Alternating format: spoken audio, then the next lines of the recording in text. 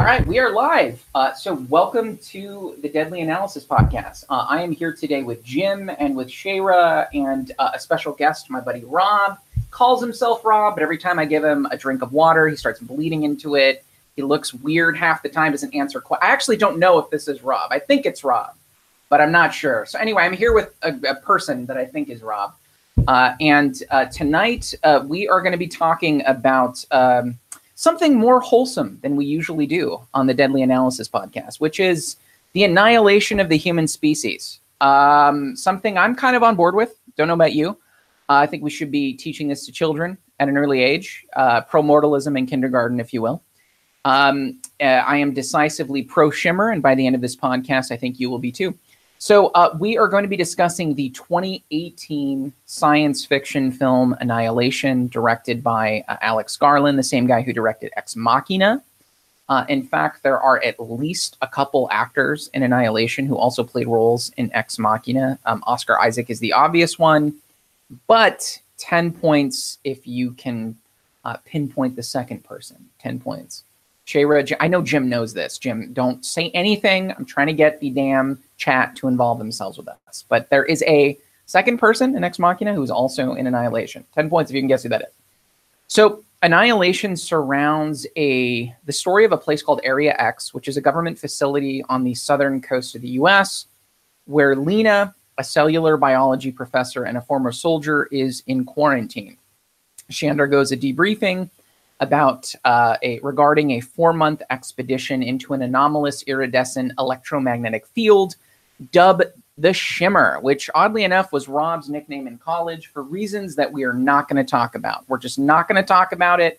It's not something I want to get into. Cut the camera. Yeah, and we are going to cut the camera very soon. That sounded wildly inappropriate. So Lena and her husband Kane are the only survivors, and in a series of flashbacks, we see Kane, an Army Special Forces soldier, and he appears in their home, Lena's home, with Kane after having disappeared on a mission nearly a year ago.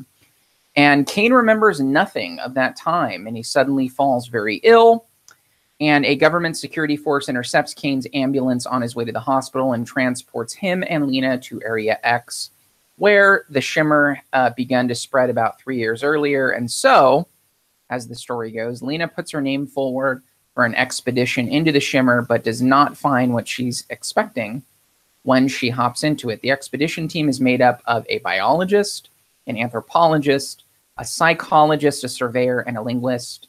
All women, I might add, which seems purposeful for reasons that we'll probably get into later.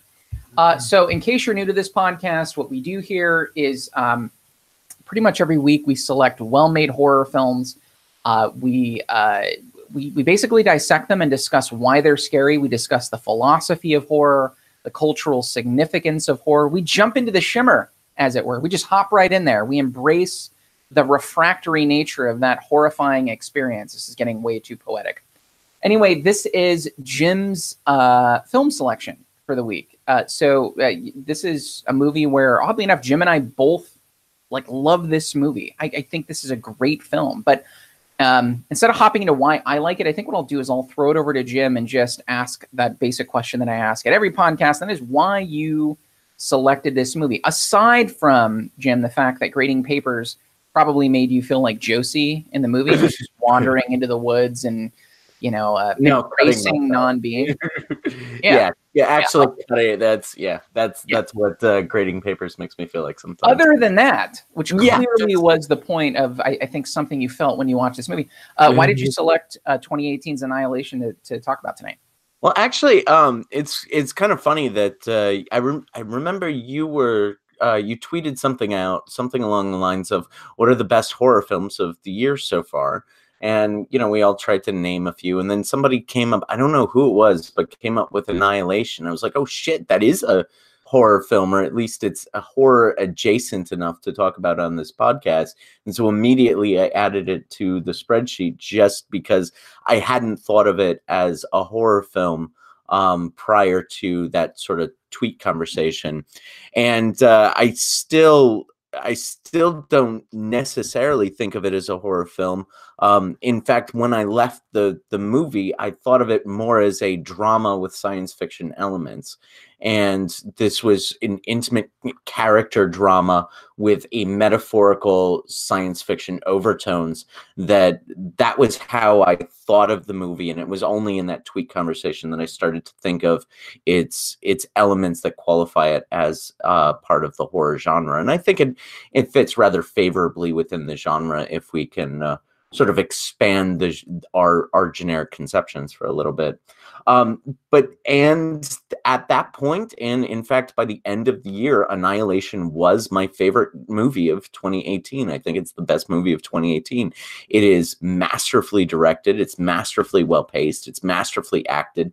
And what is more, I think that there's a real metaphorical significance to this film, something that we talk a lot about on this podcast about films that cause fear, but this is one that I think is trying to confront it in a way that perhaps allays fear.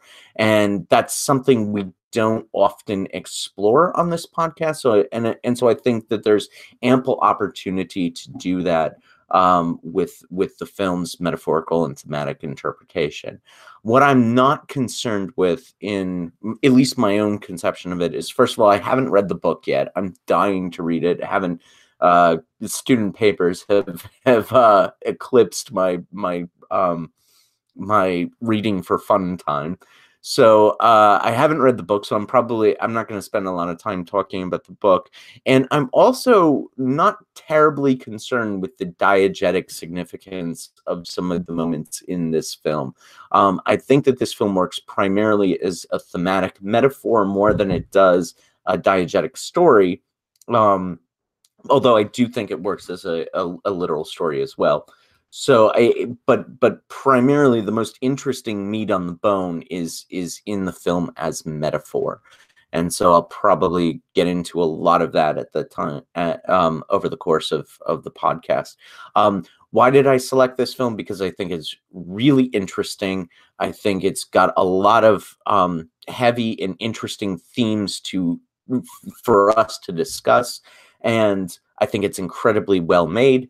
And I think that it's something that I wanted to essentially have a love fest about, because I unabashedly love this movie. It'll be my my highest rated film on the podcast so far. So I hope everybody else loved it as much as, well, you probably can't love it as much as I did, but I hope everybody else loved it as, at least in the same ballpark as I did. So. Yeah, I'll sort of expand on the film's metaphorical points a little bit later, but I want to turn it over to the rest of you and get your general reactions first. Yeah, I dug this movie. So I've only seen it twice. I saw it once in theaters, and I don't think I was like prepped for sort of what the movie was kind of conveying. It didn't make the same impact as watching it a second time. And a third time, actually. There's a lot of films we've covered in this podcast that like a first viewing is great, but like a second and maybe a third tends to kind of, you look for other things. And one of the things, so I actually think this is a horror movie. I mean, it's definitely sci-fi. This is the thing we always get into in this podcast, is kind of the classification element of some of these movies. We did The Lobster, so this is way more towards horror than The Lobster, but that's going to be our standard. That's our threshold from now on, is The Lobster. But like, think of there are traditional horror elements in this movie too. Think of the scenes with the bear and with I mean, just the idea, just the concept of DNA refracting and being in an area where everything that's familiar becomes suddenly unfamiliar. There's almost a uncanny valley aspect to a great amount of this movie that becomes just unsettling, is maybe a better word than terrifying. Very unsettling. This film to me has one of the best alien sequences I think I've seen in any movie. I think the scene at the end with Lena and the alien is one of the most, I don't want to say accurate. I mean, I'm not Alex Jones, so I'm not going to say everyone's, like, other people have seen aliens, but I think if we were to confront some sort of alien It would be like what we saw in this movie, where there's a degree of ineffability. There's kind of an ephemeral aspect to the alien being that is not easily understood and understandable. During that sequence, the music becomes radically different, divergent from the rest of the movie. And that left me so fucking unsettled. It left me more unsettled than a lot of horror films that I've seen, traditional horror films. So to that extent, I think that this movie, it may not be a traditional horror film, but it has very horrifying elements, I think, to this movie. I really want to know Shayra's thoughts, because I know, Shayra, one of your, what we've learned from this podcast, right, is one of your biggest fears is the idea of replacement, replication, non-being, the removal of your personhood, right? Even if you're still there. That's one of the things we learned, I think, when we did Invasion of the Body Snatchers, is we noticed one of the things that scares you the most in these horror films is the idea of being potted, replaced, and this movie has that. This movie has that thing that does it for you. So I'm curious to know if it scared you maybe on par with some of these other films that we've done. Like, what are your thoughts on this? This movie is fucking horrifying to me. And the reason why this has gone all the way to the top for me, and because you guys already know my fear, but this made my fear real in that. So Daniel and I are sitting and watching the film. And they are going over the idea that we are replacing ourselves with our DNA, and our cells are replacing itself all the time. Like, that's what our body is literally doing. And then eventually cancer just eats it away and we die. Like, our memories and our skin, every part of us changes. And then, you start thinking about biology and the fact that all of our entire body completely changes after 10 years. We are pod people. If we went to go see our 10-year younger self, we'd be a completely different person, not only in our thoughts, but also in what is in us.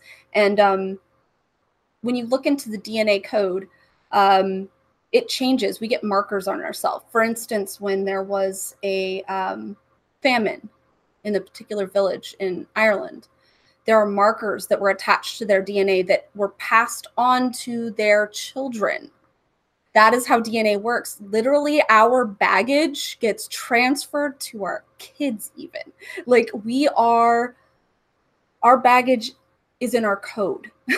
And it's so scary because it basically, all the things that I say are my fear, this movie told me it's real. Like my fears are real. I literally I'm a pod person. I have replaced my old self. It's so fucking scary. But maybe in a way that's refreshing. I don't know. I don't know how to deal with that at this point in my life. I have to mull this one over for a while, I think. Yeah, that's I'm glad that you picked up on that, because it's one of the things that's so insightful and beautiful about this film is that it is talking about our pain. Like, each of these characters is dealing with a particular trauma, a catastrophic event.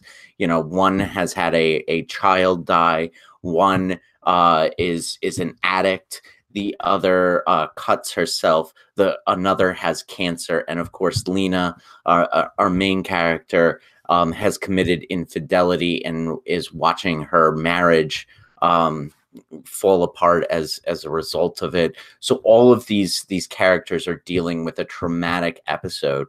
And what is more, the film then talks about the biological coding that tends towards self-destruction. Ventress's great monologue where she's talking about how very few of us will commit suicide, but all of us will self-destruct. Or many, maybe it's many of us self-destruct. We poison the good marriage. We poison the good job. We tend towards self-destruction. And so the film, both metaphorically and literally, is dealing with how our DNA, how it's written into our biology to engage in behaviors that in some cases don't lead us toward happiness or don't lead us toward the lives we want, our best lives. And that is just, it's profoundly interesting. And that's the type of idea that I want to sit and mull over during 2 hours of watching a movie, especially one that has some really good sequences and in engaging characters as well. Yeah, I mean, I think you're hitting one of the many nails that this film sets up on the head. That one particularly was really that was moving to me, was how that Ventress's monologue there, that was so moving to me. And then of course it then gets interrupted by one of the characters whose catastrophic event, a child dying of leukemia, something that is no fault of her own, that she has no control over, that she's not, it's just a thing that it happened to her life, and then she dies as a result of a bear coming from nowhere and dragging her away. She dies in the same type of extraordinary catastrophe that afflicted her. And then, of course, that continues throughout. But I'm going to shut up because I could talk a lot and throw it to someone else. Rob, is Rob there? No. Oh, no, Rob's there. Hi, Rob. We haven't heard from you yet, so what do you think? Am I muted? Yeah. The theme the self-destruction thing. I was actually talking to Noah about it just before you brought it up. I said that was one of the themes that I thought really resonated with me. But also the one of the things that the most impactful things for me was it really captures. It probably sounds a little light to say that it really captures the profound indifference of nature, because it seems so malevolent at times. But I mean, really, I mean, the best and worst you can ever get from nature is it's just sheer indifference towards you. And so the bear's indifference towards your suffering, or that alligator attack, I mean, these things just don't care, and your suffering hangs in the balance. And that's an element that I really liked. It's I don't know, somehow or other, it's like a fundamental tenet of my philosophy, is that life is just really doesn't care about you. And really like the way they express that in this sort of peculiar horror sci-fi dynamic. That was they expressed it through the doctor too. That scientist dude who was interviewing her, he kept asking why, and at a certain point, both my daughter and my husband were just like, "There is no why. There's no why." Right. We keep trying to imbue. They keep trying to imbue the shimmer with agency, and that is Lena and everybody else in the Lena specifically is saying, I don't think it wanted anything. And that's to build off of your point, that's what you're talking about. It's the indifference of nature. It doesn't have an agency. It just is. And that can produce the bear that incorporates your death screams into its roar, and also incorporates flowers into the antlers of I don't know what those creatures were. So it's both beautiful and terrifying at the same time. And that I think you're right in pointing out that other point of the film. Well, I particularly like to there's a point where she's being debriefed. That's the whole the greater context of how we're learning the story. So as she's going through the debriefing, I think it's been a couple of weeks, but the guy that's interviewing says something to the effect of, "So it is malevolent," or something like that. It does have sinister designs on us. And she says, "No, I don't think it does." How did she respond? Something to that effect. Yeah, no, it's almost entirely like that. Like her idea is that it's, and that's what I was going to say. Actually, is it's not just nature, right? It's the actual alien. The alien itself, and we see that by the end of the movie, doesn't seem like it has anything like a malevolent desire, or it could even have that. It just seems like it's just meant to reproduce or survive, right? To kind of go on. Anyway. Yeah, I just realized it was something to the effect of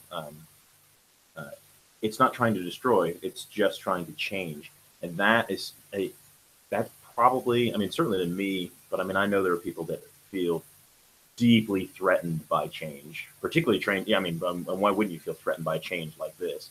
But that's a really subtending fear for so many people, just the idea of well, that's change. That's awful. That's just, well, no, in the grand scheme of things, no, it's just change. It's just going to be different. That's all. And this is just a new kind of life. It's not the destruction of life. It's just the reinvention of it, the reimagining of it. Annihilation is a misnomer unless maybe you're talking about the self-destructive tendency. It's just change. But no, the thing that's really interesting about the being, I guess we'll call it, is that it copies. And the thing that is really weird to me, like the idea of screaming out, you know, the last horrific words of someone screaming for their life to not be ended. But what's interesting is I almost wonder if that creature was trying to connect with these other beings. Like, hey, look, I sound kind of like you. Like, hey, I'm cool. Look, I have this mask on. It's the skull of this girl kind of morphed into my bear head now. But like, look, I'm one of you. Like, look, see, I'm kind of like you. I feel like this is, I don't know if it was meant to be, but I feel like this is a idea of like how messed up we can be sometimes when we're trying to relate to others. We can be really awkward and messed up and probably come across as monsters. That's, Yeah. I think, go ahead. Now. I was just going to say, we got a good chat comment that I think mentioned this. It kind of Alexander Sullivan says it kind of points out how manufactured our ideas of malevolence and benevolence are when indifference is the way of nature, which I think is a great way to put it. And I agree. I'll let you go, Jim. I was going to talk a little bit about Josie's death, which I think to me is one of the like most impacting deaths I've seen in a movie, and you don't really see anything. It's the least violent. It's off camera, but it's one of those that hit me harder than anyone else. I think even in the context of the bear screaming out. Yeah, you know what? The bear wins. I take that back. The bear wins. But yeah. Go ahead and talk about Josie, because I think, I was going to go to sort of a more global theme of the film. Yeah. So, let's talk more about this. Yeah, I mean, my 30-second version of this was, we see a lot of these people die. And, I think, and it's been a little while since I've seen it too, but I think she says something like Ventress wants to kill it. You want to understand it, or those may be reversed. Ventress wants to face it. You want to fight it, but I don't think I want either. But I don't think I want any of those things. And as she's saying that, you can see the branches in her arm getting larger, within a few seconds. And there's a sense in which she embraces her own kind of annihilation. She walks into it. There's almost a stoic acceptance of things with Josie. Oh, yeah. And I didn't expect that. I didn't expect a character to behave that way, especially one tasked with going in and understanding the shimmer and whatnot. And that was a very quick, but very existentially rich idea of death. And it just stuck with me, and this is a movie with a pretty heavy degree of viscerality with the bear. Alligators and kill anybody that bear scene specifically. Ventress, they all kind of die in fairly violent ways, but that one just sort of stuck with me. Almost the idea of the acceptance of the refraction. It's almost like if the shimmer had gone out for years and years and years and gotten bigger and bigger and bigger. Like that is essentially how it was almost, there's an acceptance in that in the way that Josie died. It was almost like, okay, well, this is the way things are. And acceptance, I think, is beautiful and also in the context of this film, utterly horrifying. And that's the way I felt like her death was captured. It was unbelievably scary, but it was beautiful too. And that's all over this movie, right? I mean, think of the idea of the shimmer itself. It's this iridescent, almost like mixture of oil and water. It's scary, but different, and horrifying, but beautiful. There's a lot of that in this movie, from the scenes with the deer antlers with the flowers coming out. But let's get more visceral. Like there's a scene where they're at the bottom of the pool and they see that person that person plastered on the wall, and there's flowers growing out of them, but their skull is still there. Like there's this theme in this movie of the horror of change. I mean, we mentioned this earlier, but I think that's a big part of this, the fear of change. We talk a lot about, what the fears are in some of these horror movies, and sometimes they're the most simplistic. Like the fear of change, the fear of something different, of something uncanny that looks like us, a world that looks like ours but is not ours. Like, that slight change is enough to scare us, which I find to be just interesting and different. And this movie really captured that, you know? I'm part of that is because change is the literal, the figurative death of your past self, and the movement from that dead self into a new self. When we let other people in, and when we let them change us, and when we let the environment change us, or when we let our interactions with other people change us, the people we are before we enter those interactions are dead. And how is that not scary to allow something or someone into something that we don't know what we're going to become afterwards? And I think that Josie's death, I think you're right. It is probably one of the most intellectually frightening deaths of all of the ends in this film. Because in Josie's case, it's first of all the first time we see her wearing her scars openly, and it's the first time that we see her. And I think it's a moment in her life where she's finally embracing her pain and embracing the idea of moving into something different that's going to feel. She talks about one of the things they talk about is, did she try to kill herself? No, just the opposite. She was just trying to feel something. And I think that this moment where she's going out into the shimmer, well, going out into the greenery and sort of becoming one with it, is her embracing the feelings of being a part of a larger structure, which I don't think, she seemed relatively isolated up until that point. And so this, I think that is profound. And you were getting to why it's most scary. I think it's most scary because that's something that we have to do every day when we interact with other human beings. And we can either close ourselves off, or we can sort of walk out with, arms outstretched, ready to face it. A lot of people that have these like dark parts of their past, I guess we all kind of have a dark part of our past, but when you fully accept it, it can come across almost bizarre to others. I know that, I've been a lot more open about things that have happened in my past. I've talked about it in live shows. Like I've been very, very open about horrible things that have happened to me. At times people are like, how can you talk so nonchalantly about these things? And honestly, this is how I need to be. And it's scary to some people. They're like, how can you be so open about this darkness? And it's like, well, it happens. Embrace the fucked. And I think of the movie The Long Kiss Goodnight. I know it's not a very well-known or liked movie, but just having her daughter be the person who beats into her mom who is giving up. She's finally giving up on everything, and she beats into her and she says, life is pain, to her mom. That's literally what's happening in this movie. Life is fucking pain. Embrace the stink. Like it's just part of it. And when you actually understand that, you can actually see the beauty in it. You can actually see what it helps you become, and how it strengthens you, and how it helps you overcome stuff, and how it helps you with your relationships even. I mean, I don't want to like get too much into the end, but it seems like they were going to get along even after all this stuff that happened to them. In fact, these stuff happening to them might have brought them back together when they were falling apart, right? So it's almost Lena and Kane? Yeah, Lena and Kane.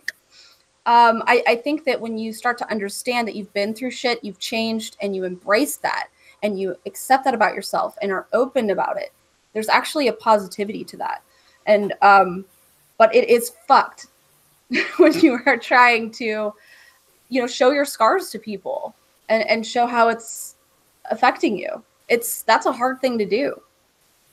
So here's my question: is that really Lena and Kane at the end of the movie? It's Am I Shayra? Go ahead. No, I was just saying, am I Shayra? No. Well, it's not the Lena and Kane, but it's a Lena and Kane, you know. Yep. And it's two people who are embracing each other at the end. Now, mind you, I am cribbing a lot. Let me also sort of cite my sources as I'm talking about this movie, because I walked out of this movie with a lot of questions, and one of the YouTubers that did help me sort of understand why I love this movie as much as I do is Folding Ideas podcast, or Folding Ideas YouTube channel. Dan Olson does a video called Decoding the Metaphor, Annihilation, and that really crystallized some of my thoughts about this film. I shared that with you, Noah. So I'm stealing his line when I say that's not the Lena and Kane, that's a Lena and Kane, and I think that's a brilliant way to read the end of this film. That was one of the great film criticisms, because it helps you love the movie more. But yeah, so that's how I'd answer that. What about the rest of you? I was just going to say, if an alien can get defeated by a flash grenade destroying everything, not sure how much of a fan I was of that. That was one of my only criticisms of this movie. Was just sort of and I don't know. I'm starting the audiobook. I shouldn't say I'm starting. I've listened to, this is a long audiobook. Like, this is a 26-hour audiobook. I'm a good way through, but not a good way through in the context of the entire, like, there's 3 books. But actually, I don't know if this is how it ends I don't think it is how it ends in the book, in the audiobook.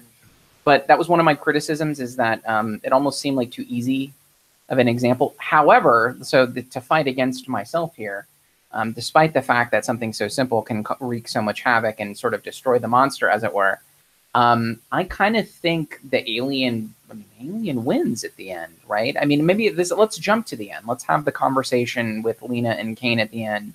Are you Kane? I don't think so. And they hug each other, and you get that little glimpse in Lena's eye.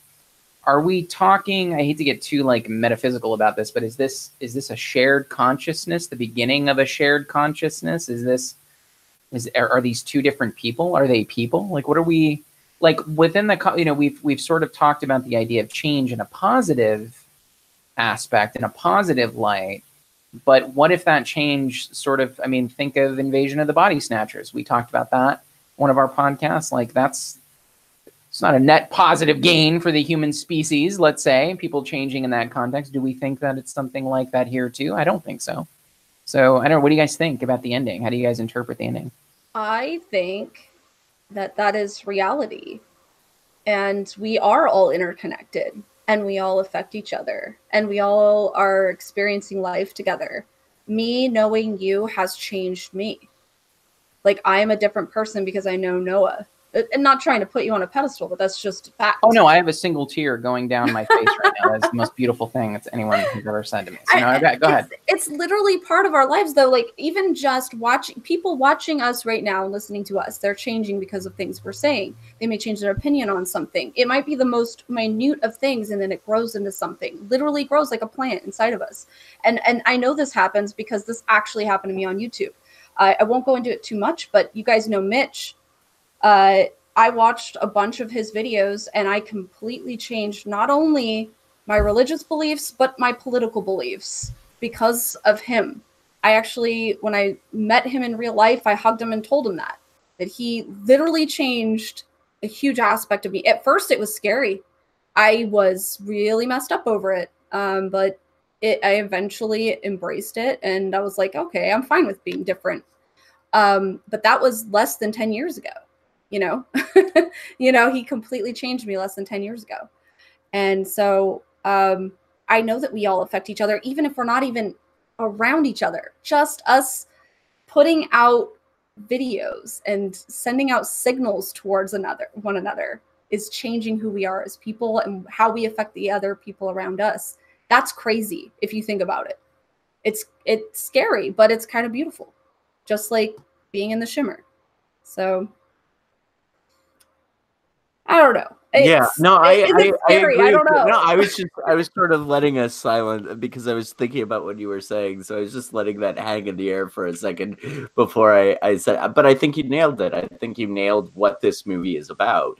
But you know, we have talked about change is good, but we do need to talk about how change is bad. I mean, Ventress has cancer, which is literally the cells in her body. You guys are mic mute. Which is the cells in her body literally changing and metamorphosizing until they kill her, and her end where the shimmer is already inside of her and then explodes out of her, turning her into these sort of sparkly Ventress lights.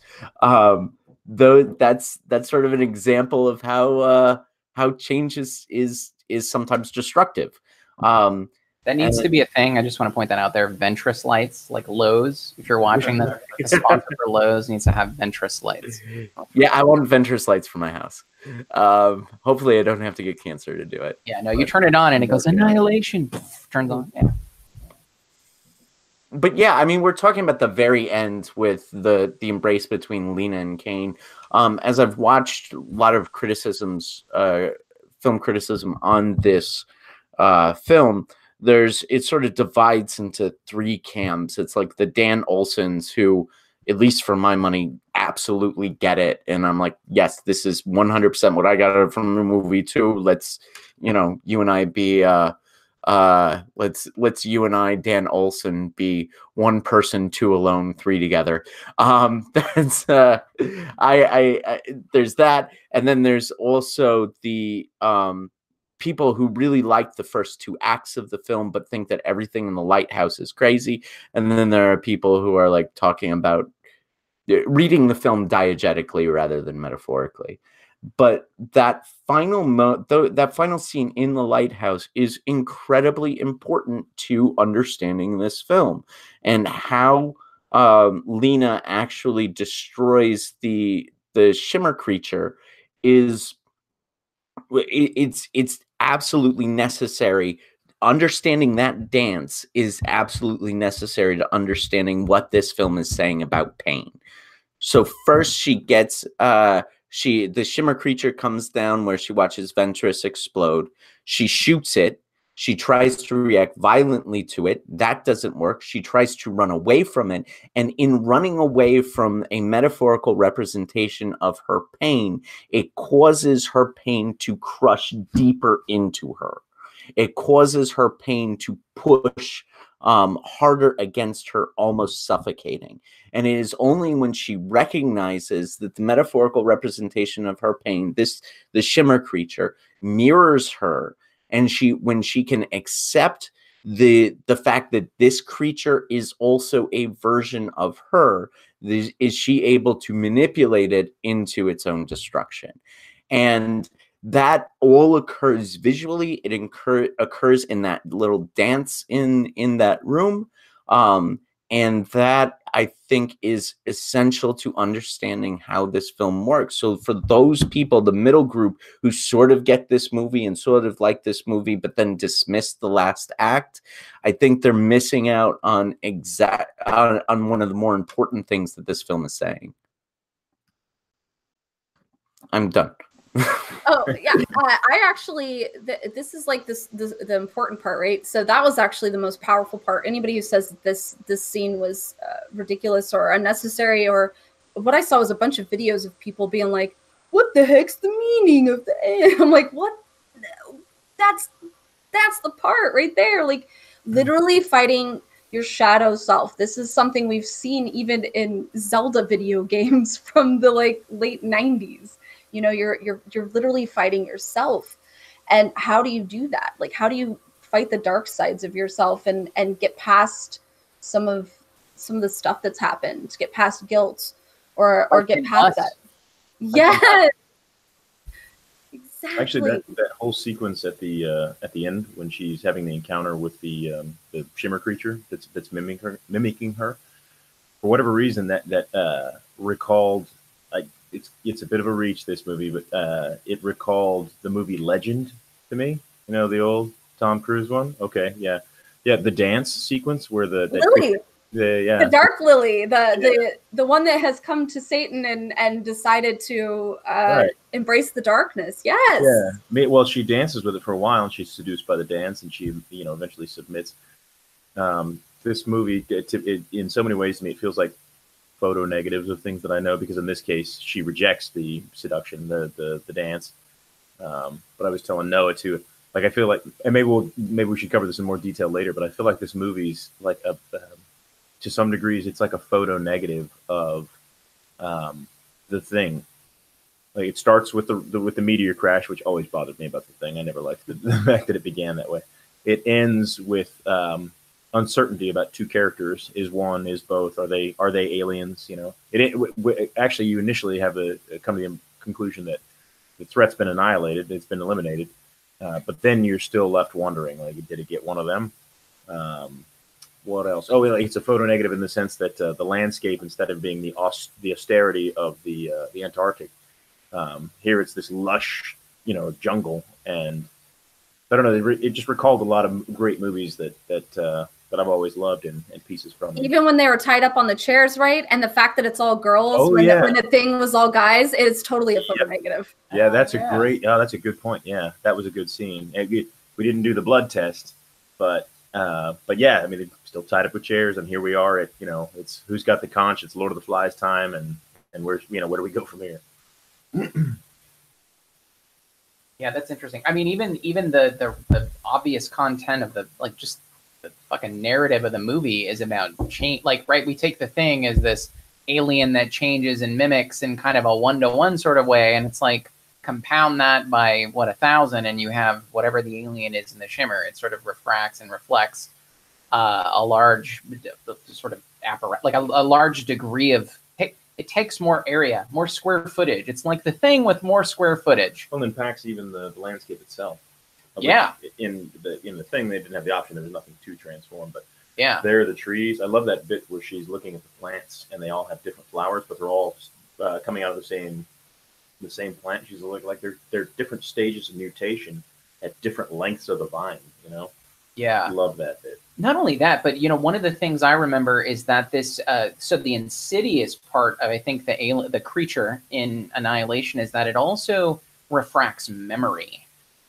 There is a scene with Lena, you see the interior of her home in the beginning, and there's a scene where they're in the Shimmer, and when they're in one of the houses, the staircase is exactly the same as Lena's house. The house is the same.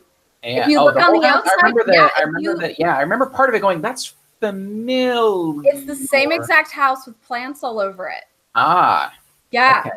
Fucked, right? It's super fucked. Like, they are actually in Lena's house, and it's crazy. Like, one of the things when she's getting interviewed, she's like, I don't remember eating. Like, there's a lot of stuff that just kind of, I guess, she spaced out on, but she was literally living in reflections of her own spaces and memories. So it's kind of wouldn't that freak you out though? She didn't go, oh, this is my house. She was just like, oh, we're just still in this Shimmer for someone. Like, she didn't even notice that she was in her own reflection of her own house. The transformation had been acting on her for I think weeks by then.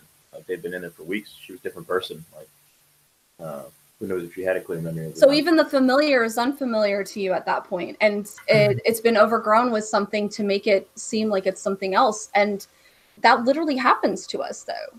I mean, there are times when we have that happen, right? Yeah, your perspective has changed. The familiar becomes unfamiliar. Like, that's change, right? So that's the theme. I think that's the central theme I'm starting to realize from our conversation, is like that is the major thing that sort of flows through from the beginning of the film to the end, where the familiar becomes unfamiliar, well, that's horrifying. Thanks for reminding me of that. Yeah. Well, I mean, to keep with that, I mean, we see the flaying of that one soldier, and we see his intestines writhing, or whatever, whatever is taken over his gut is moving and alive. Imagine if that same type of alteration of your physiology and chemistry is happening in your brain. Like if we had done, if we had taken the skull off one of these people, would their brain be moving and alive in that same way? That was when I saw that that image of the intestines moving, and then later on they have after that section we get the scene where what's her name is freaking out. What's her name? Oh God, I know this. It's the character with the gun, the addict. The one with the Ouroboros tattoo. I can't remember Anya. her name either. Anya. Okay. Well, actually, by the end of it, Lena has an Ouroboros tattoo This is as what well. we do. We absorb our friends, right? Precisely. And the soldier that they flay also has an Ouroboros tattoo as well. So all like it's this movement of the Ouroboros tattoo, sort of mimicking the movement of that How paranoia. we live forever. What's up? That's how humans live forever. This is why we're pretty much act like a parasite on the earth, is that we tend to replicate and put our markers on everything to help us live forever and ever. When we have children, that's part of our immortality. So yeah, it's creepy. But that's what the Ouroboros meant to me. Shit is going, but that movement, imagine if that when Anya says, am I going to go nuts? Are my fingerprints going to move? I imagined what would happen if your brain chemistry was moving, your brains were moving just the same way your fingerprints were moving. And that's the part that was like, that freaked me out most about this, about what was going on to these people during their journey into the Shimmer. Can I overthink for a bit on the movement in the stomach? Okay, so and this may just be based off of my own personal experiences, as well as the fact that I watched an entire autopsy show about Kurt Cobain. So I know you're like, what the fuck are you talking about? So I have an extreme pain in my stomach. It cannot be diagnosed. People have done a bajillion tests trying to figure out why I have so much pain in my stomach. The thing that they've come to the conclusion of is that there are cysts on my ovaries that are probably pressing on nerves in my body, causing extreme, excruciating pain in my stomach. When I was watching a documentary about the autopsy of Kurt Cobain, he was also an undiagnosed person with extreme stomach pain. And they were like thinking maybe because he had scoliosis pretty bad, that maybe there was some kind of thing pinching nerves, causing extreme pain in his stomach that they could not figure out why he was experiencing so much pain. And a lot of people speculate that the reason why he decided to commit suicide was because he could not endure the pain of that and many other things anymore. And so when I saw, them cutting in to try to analyze what's going on in this guy's stomach, and you see all these things churning inside of there, and it's just like, yeah, okay, there it is. Like, what can you do about it? Even if you did diagnose, you have moving worm syndrome in your stomach. Like, what do you do about it? Nothing. You just have to kind of fucking deal with it. And pain does change who we are, whether it's physical, whether it's emotional, whether it's psychological, it changes who we are. So, I've been living with this pain now for about 5 years, and I know that it's changed a lot of the aspect of who I am. This is very Martyrs-esque. We're doing Martyrs. Right? This is like a nice precursor for Martyrs. Pain changing and the metamorphosis because of pain. Interesting. I hate to spoil what I'm going to say next week, but fuck Martyrs. This is better. Yeah, Annihilation is infinitely better than Martyrs. Anyway, join us next week for a great movie called Martyrs. Join us next week where Jim says fuck Martyrs at least twice. That's a promise I'll keep. I think there's a certain amount of fear of change. I don't know why it occurred to me, but I was thinking about the scene there where where they cut into the guy's stomach, and then they show up there later, and obviously that guy's body has transformed into this what would you call it? like Living a sculpture. I don't know. Sculpture. Looked like a living sculpture of some kind, but he turned into something. He'd exploded all over the wall, and I don't know, for whatever reason it occurred to me, like, we're so resistant to change at a fundamental level. Like, we pay to have our bodies preserved after our death, for fear that we'll turn into plants and trees and be eaten by worms or something like that. Like that's the fundamental level to which we are afraid of us being different. Just the idea that we, even in death, we want our body to be relatively the same, like as if we care, as if it matters, as if it could possibly matter to anyone or thing. I don't know. It just struck me as a sort of fundamental element of our fear. Yeah, we almost we almost value continuity to an unhealthy level, which maybe that's part of the point of the movie. Continuity seems to be so central to us that change even after death, at least in that sense, looks uncanny. We see a person on a wall turning into flowers, and we go, okay, this is wrong, strange, different, bad. I'll take the formaldehyde. Yeah. Yeah. Yeah. Like anything to preserve us, right? Anything to keep the status quo. I'm really realizing. Oh my gosh! And we do the same thing in life. Sorry. Go ahead. No, I have to say this because it just you guys made my brain go to the recent South Park season where they were talking about member berries and the nostalgia that we constantly are attaching ourselves to, and like, oh, it was so much better back then. Everything was always so much better. No, it was shit then too. You were shit back there. Like it's not necessarily better or worse. It's just it is. And but we do the same thing in life too. Like we try to preserve youthfulness. There's that moment in bed where Lena and Kane are talking, and she's talking about aging and how aging is sort of this code in our DNA. It's this faulty code in our DNA that causes us to age. And we, in our culture, we do everything to preserve the appearance of youth. Whereas, I mean, you were talking about trying to preserve life in death. We also try to preserve youth as we age. We're obsessed with it. And that type of behavior is part of what this film is bringing to light, and how elementally change is encoded in who we are, but also how often we resist that change in our behavior and interaction with other people. Those fucking Hox genes. Those are the culprits. It's the Hox genes, right? The Hox genes, which then cause plants to be formed in the personage in people shape. That was freaky for me, because I was wondering, not only are those plants that have human qualities, or are those humans that became plants? Yeah. And then in that sense, do they have consciousness? Are these plants that have a literal sense of self? And I mean, that's nothing that the film goes into, but I'm fascinated by the prospect of it. It's the echoes of our life. It's what we leave behind, our reverberations, our vibrations, our essence.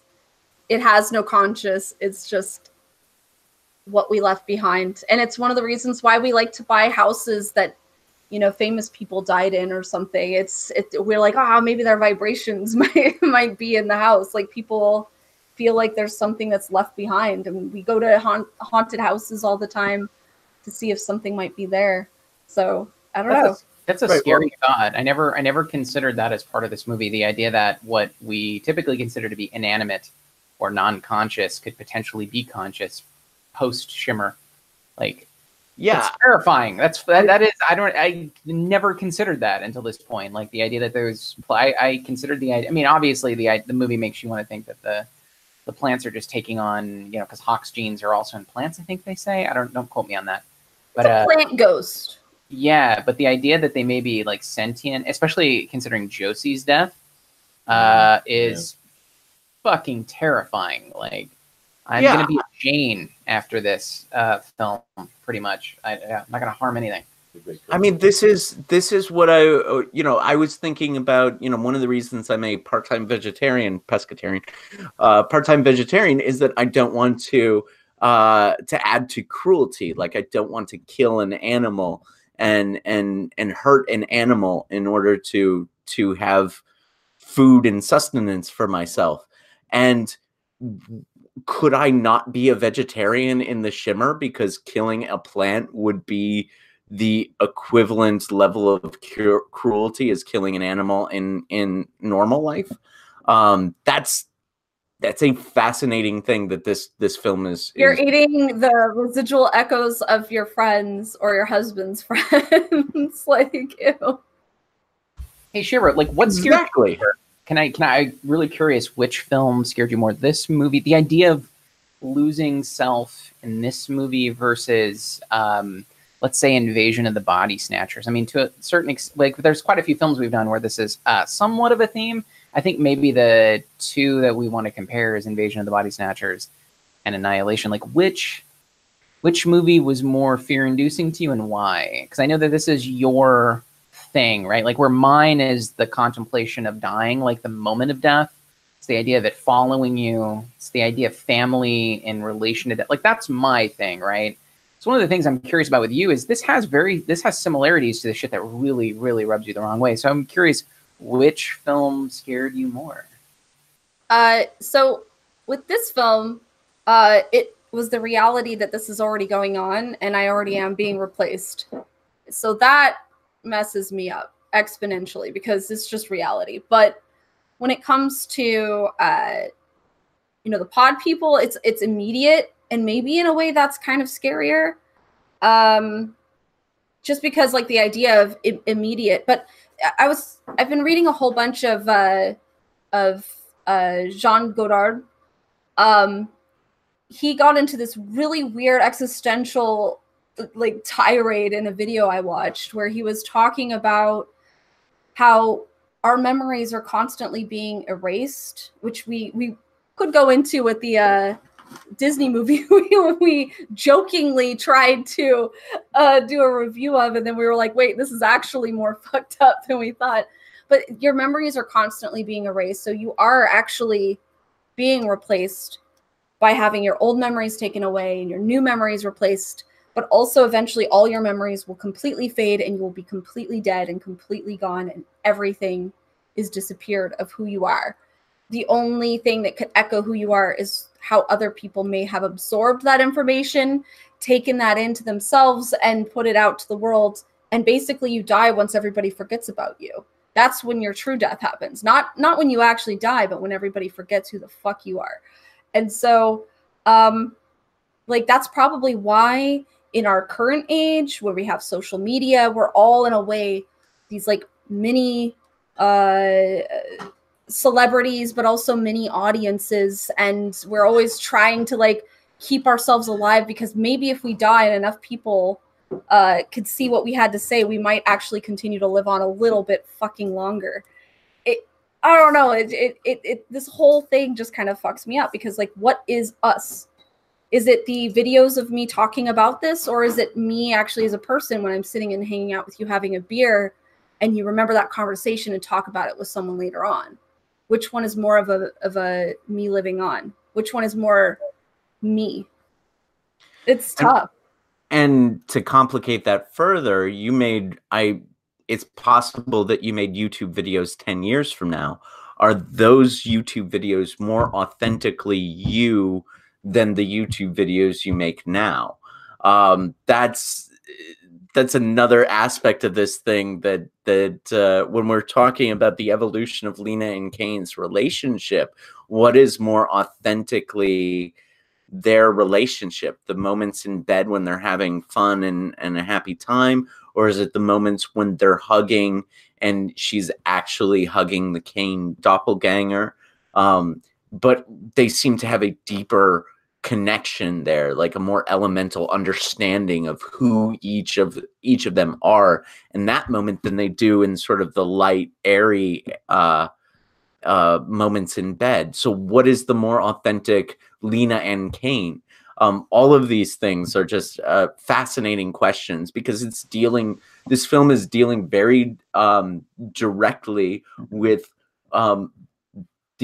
the composition and understanding of identity.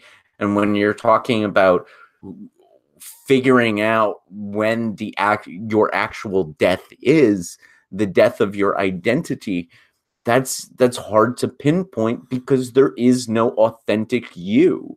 There's It's when you get hit by a semi. That's the death. Yeah, but then the memory of your splattered brains will live on in the driver of that semi. It's true. Like there are things that echo out. They reverberate. Like when you throw a rock into a pond and the ripples happen, you continue on a little bit, right? But not only just in who you interact with, but if you have children, your DNA, your code is actually taken with them. Or if you even just, decide to, come in a little vial and have that frozen, that might be your information that's kept alive. I don't know how good the freezing of sperm is, but, it's your code. Take this back to the things that you were saying earlier about how that famine in Ireland had effects on the Irish DNA going forward. So the people who lived and died during that famine reverberate on, even though their names and identities and wants and wishes and hopes and desires have vanished. Parts of them are still living in the Irish people of that era. So when you're talking about the literal and figurative and psychic death of a human being, one of the things that this film brings out is that there are nevertheless biological and ramifications that stretch beyond our imagining. And that's what is death is really the question that's asked, and that's fucked. It is such a fucked question. And actually, this leads me into a thing that I have scoured the internet looking for people talking about this, and nobody has. Maybe we'll be the first to talk about it. I don't know if you guys noticed this, but one of the things that Daniel and I picked up on was at one point we noticed that Lena is in a flashback with her husband, and she's reading a book about Henrietta Lacks. Did you guys notice this? Mm-mm. And then if you pay attention in the beginning, when she is talking to her class and she's showing the cell division and then says it's cancerous cells, she says it is that of a 30-year-old or 31-year-old woman. That is Henrietta Lacks. They have consistently gone back to Henrietta Lacks all throughout this film. It is a constant thing they slightly bring up, but it's very important to note. First of all, because of a Black woman being used, according to some people, in unethical ways, because they took her cancer cells, and it has been replicated way a lot. Like, I don't know how to put it any other way, like a lot.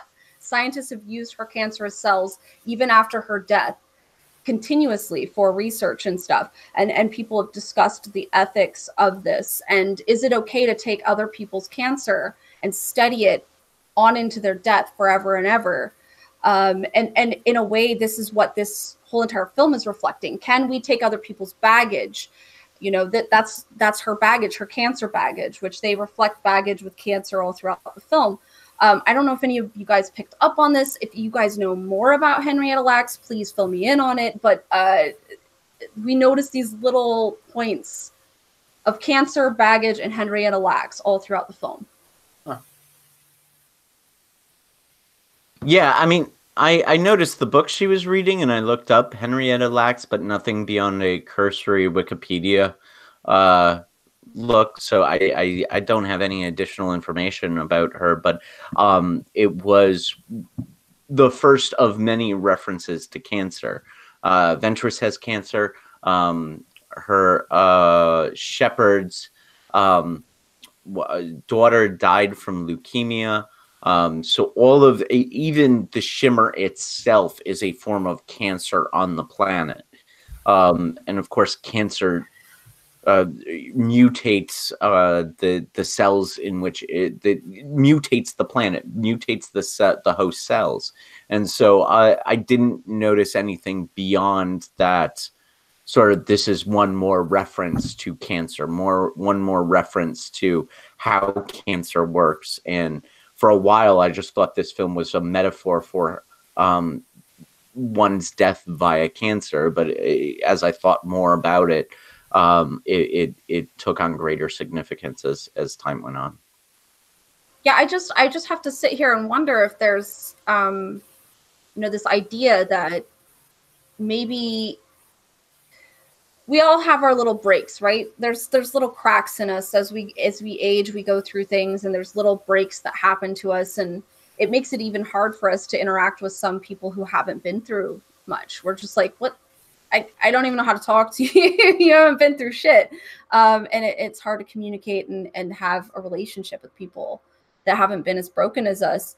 And so I almost wonder how much that's a reflection of that. But does that mean that the cancer or our baggage is us? Is our cancer good?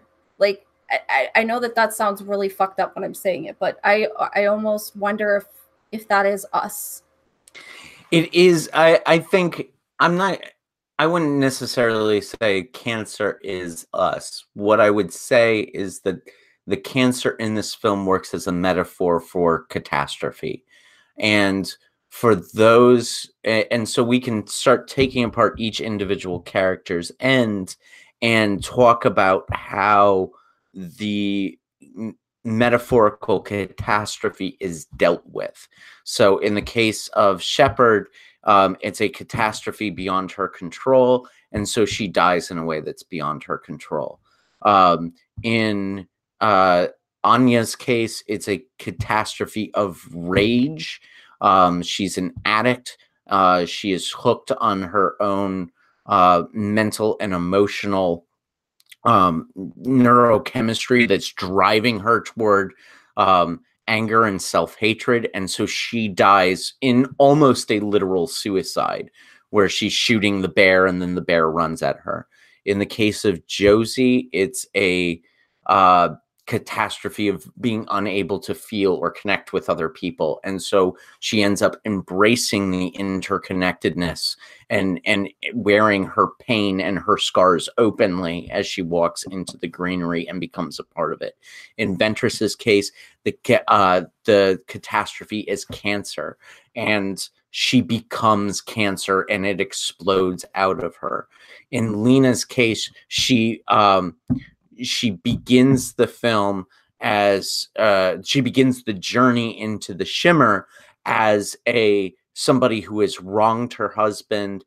And there's that great scene where she's talking to the person with whom she had an affair, the other faculty member.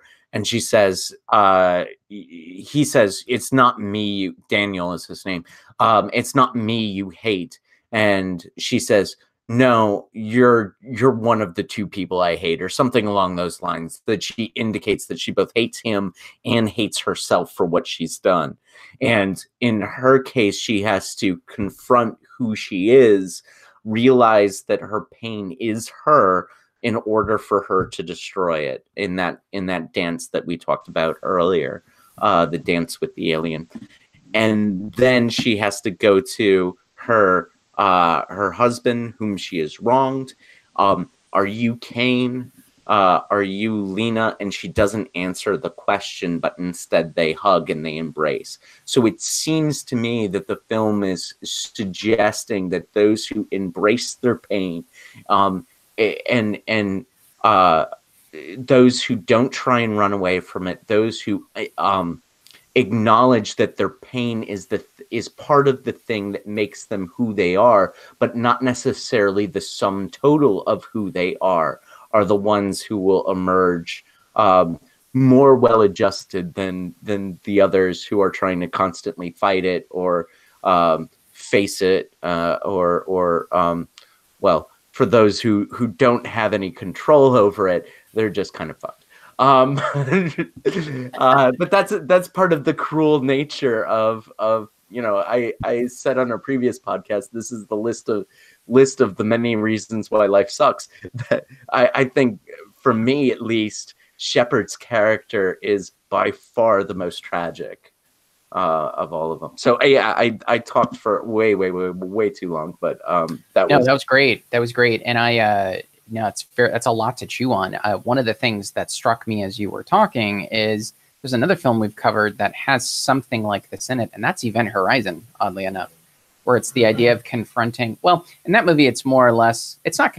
I take that back. I was going to say it's confronting one's sin in Event Horizon. But it's a hyper Catholic way of interpreting the movie. I've seen interpretations of that, but it's an interpretation of one's baggage. And the protagonist of that movie who succeeds is the one who confronts his own past and his own demon, the thing that defined him, let's say. So I find that to be very interesting. That seems to be a theme in a lot of horror movies, but in maybe good horror movies, ones that make you think, cerebral horror films, at least a few that we've talked about in this podcast, is the idea of self-confrontation. That is we know each other, Shara, you and I, Rob, even like we've done YouTube, atheist, Christian chats for a while. Like the idea of confronting who one is in light of larger questions is a scary thing, right? And I think seeing films that replicate that, no pun intended, that highlight that this is one of those, which is an interesting concept. We go back to this a lot, and I say this in a lot of podcasts, but often it's not the idea of a saw trap or a knife in the gut or a gun or someone breaking into your home that's scary. It's these very fundamental concepts that films allow you to chew on in a tangible way that becomes the horror. And there's something about movies like that last, that are thoughtful, that make you think about your place in the universe, what you are to begin with. Like, this is even more fundamental than that. You can't have a place in the universe unless you know you're a person. Like, what does it mean to be a person? What does it mean to change, right? Rob and I, when the mic was muted, we're talking back and forth about the ship of Theseus and changing, right? Like, what constitute change if you remove the different boards on a ship? Like, when does it not become you, right? Thinking of Lena at the end of the movie. Like, just the idea of these as enterprises to discuss, just the philosophy of these things, even though they're fairly basic concepts to ponder, can lead you down some pretty fucking terrifying paths. And I think this movie is a good example of that. So actually, I'm gonna actually raise my rating and how much this scared me. You guys are scaring me. Shara and Jim, you're scaring me. Yeah, it's what I live for. Like, I needed another existential crisis. Thank you, guys, for this. Well, can we go into the really dark place and talk about Cain? Yeah, let's do it. I had a Cain whole is thing the on dark Cain, place. so let's see what you have to say. Cain is the place where I was like, oh shit. Well, okay. Why specifically did Cain scare you so much?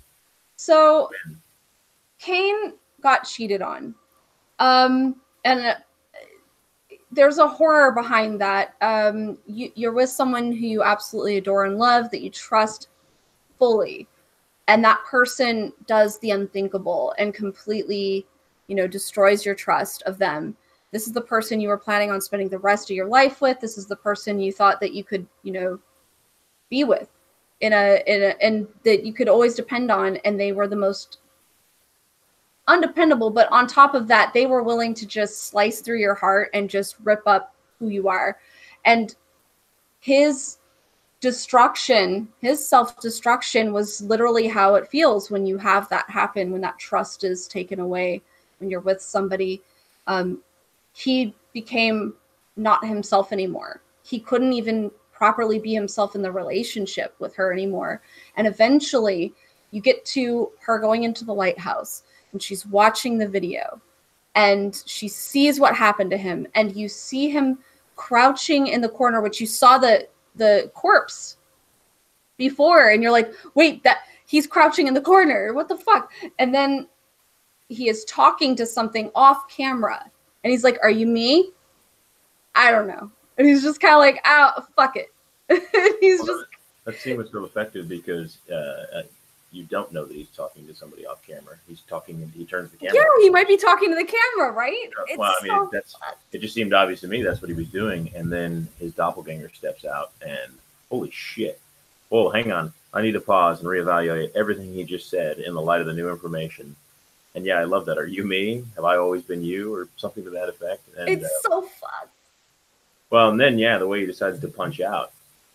Phosphorus grenade? Oh, I can think of better ways to go than that. Yeah, intense. Yeah. No, But- that was the most disturbing scene in the movie for me, actually. Way more than in a way, the bear was creepy, but that scene, this is a suicide note, what we're looking at, and then you reinterpret it in the context of he's staring the face of his copy. Who's the real one? Who's the mimic? All of that. Ooh, really unnerving scene. Really. But is it even suicide? It might even be, yes, it's obviously a suicide in the context of the film, but if we go into the allegory stuff, we have to sometimes kill a part of ourselves when we're hurt that way by someone we love very dearly. That's something we do regularly. We have to kill that pain and become a different, almost a shadow person of ourselves.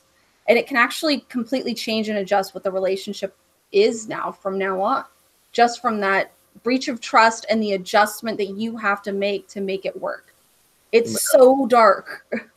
Seemed like a passing of the torch almost. There's probably an awful pun in there, considering he went out by way of phosphorus grenade. But there's it seems like there's a passing of the torch. Like, well, I can end my pain, and I don't know what he's feeling, but he can take over. That's scary. Go ahead, Noah. No, that's the extent of my comment. That's horrifying. Isn't it? That's what I think. That's the creepiest scene in the movie. Is that? Yeah. I was really unnerved by the snake guts thing, and then the bear was, of course, fucking terrifying. But yeah, that bit that got me at a really gut check level, a really deep level. And that's why it's so powerful when she says to Cain, "Is this you?" And he's like, but that's literally what happens, right? So when that darkness hits, the guilt and all of the pain and all of the suffering of the relationship, and you have to all adjust and you have to kill a part of yourself. That's literally what they had to do to have their relationship survive. And in a way, they became closer because of it. And a lot of people will look at people who've been through infidelity or other trust issues in relationships, and they'll be like, how can you stay with that person? Go watch Annihilation. That's how you stay with that person. You have to adjust, and you have to alien incursion and throw yourself. Yeah. Don't go to the beach. Phosphorus grenade. Go to the lighthouse. That was my only moment of frustration. I was a little frustrated with some of their decision trees. Like, we're just going to push on to the hardest thing. Like, wait a second, you guys have recovered video, and you guys have got new evidence. You guys have clearly come to some analytic conclusions about what you've encountered. Go to the beach and go back out. Do us all a favor and report what you found. So, who was the lady who canceled? What was her name? Ventress. Yeah. I understood it with her. Like, she's like, I have to know. Like, I have to know more than I need to let everybody know what we find. Like, the most important thing to her was like, no, I want to go see. And I don't care if anybody finds it. Well, yeah, she has terminal cancer, so why not? Yeah. Well, I mean, go look into the abyss. Obviously, it wasn't killing her right then. I mean, she had time. Yeah, she didn't have maybe long-term survival prospects, but I mean, probably enough. Well, I mean, enough to hike in there. She was in good enough health to do that. So, in any case, that was actually my only little petty fanboy gripe. I think was that I was like, God damn it, go to the fucking beach, go report what you found. There's a kind of optimism in Ventress, though, like the idea. I mean, so if we take the idea that let me unpack why. So maybe the idea is something like. So you have someone, so she's the one who really only at this point has a death sentence from the beginning, I think, right? So if we think of all the characters, Ventress has a death sentence we all have death sentences, I guess, but she has one that's definite in probably a particular time frame. She's head of the line. Yeah. She's head of the line, right? So for her, though, wanting to hop into the shimmer is a kind of, maybe optimism is too strong a word, but it's hope. It's a positive spin on change. Like, whereas we see the rest of the film as change as a fear, I think with Ventress, since she has no hope, for all things being equal, the idea of what's in the shimmer is maybe a little more than just new knowledge, but maybe a kind of optimism in what could potentially be maybe on the good. Like, we think of change as maybe, we should think of it as maybe a opposite sides of a coin, right? Whereas change can be an unbelievably unsettling, horrifying experience that one gets used to, but maybe there's also this other side to it that is hopeful, optimistic. There's potential. There's something that could be good. There's something that could cure. Maybe those are two sides of the same coin. Maybe that's what's driving Ventress. I think ultimately that's not what she gets. You know, what did she say? Something to the effect of every atom is destroyed and annihilated. But the search for whatever the fractal shimmer alien-esque thing is a search for the positive aspect of change, something that's unknown, that you're not used to. It's a drive to what's foreign, right? I like that idea. I like the idea of searching for the foreign, not being so scared of it that, you know, you embrace the fear of it. So maybe it's kind of the opposite of Josie's death, where Josie maybe embraces one side of the coin, maybe Ventress embraces the other side, like wanting to understand it as a means to potentially looking at the positive side of change, should there be one, you know? I don't know. She seems to be the hunter of the group, I guess is what I'm saying. She seems to be the one who seems to be searching for something harder than everyone else. And I want to think that there's an optimism in that. I don't know. You know, she's got nothing to lose. So, you know, her search seems to be more vigorous. I don't know. Or it's a kind of suicide. Yeah. I don't like to think of it that way. It's probably true, and I think they even mention that at some point right in the movie, that's why she's here. It's a kind of, but I mean, okay, well, she could just fucking off herself, free shimmer. Like, okay, if you're interested in suicide, like there's a plethora of ways to do that, but she decides to use this as an opportunity to say, what the fuck, I'm just going to hop in. There's optimism in that. Like the attitude of, I don't know what's on the other side, I'm going in, is you can classify that as maybe a kind of suicide, but also kind of an optimism, kind of a, this is foreign to me, but fuck yeah, let's do it. You know, you see what I'm saying? Like but also, I mean, there is a possibility that it's an optimistic form of suicide, that it's a death, and it's a change in death to something greater. And in a sense, when she explodes and becomes these sort of Ventress lights, as we were talking earlier, I mean, there is a certain beauty in Ventress's death, even though it's horrifying and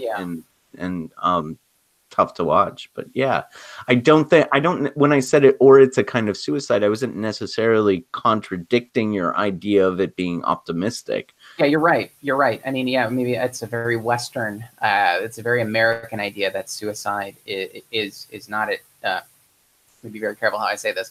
That suicide is sort of intrinsically a net negative thing, I guess. Yeah, I mean, we consider it a sin. We consider it evil. We consider it the most selfish thing that a person can do. We've said all kinds of nasty things about suicide in Western cultures. So you're not wrong in saying that our culture prefigures suicide as a negative consequence. Yeah. But the destruction of things, the destruction of ourselves, it's going to happen anyway, even if we don't commit suicide, because we are going to constantly be destroying what we are and becoming a new thing. And honestly, the reason why we exist is from something being destructed. We are stardust. Things were exploding all the time in the universe, bombardments of rocks all throughout space, and then here we are.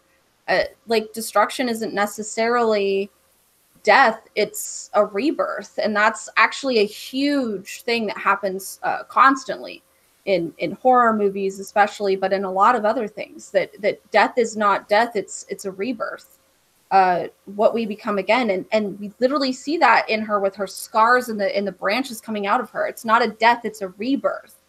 And it's not necessarily saying like, yeah, go commit suicide, kids, but literally we are changing all the time, whether you like it or fucking not. Like, we are always going to be going through changes. We're always just being self-destructive.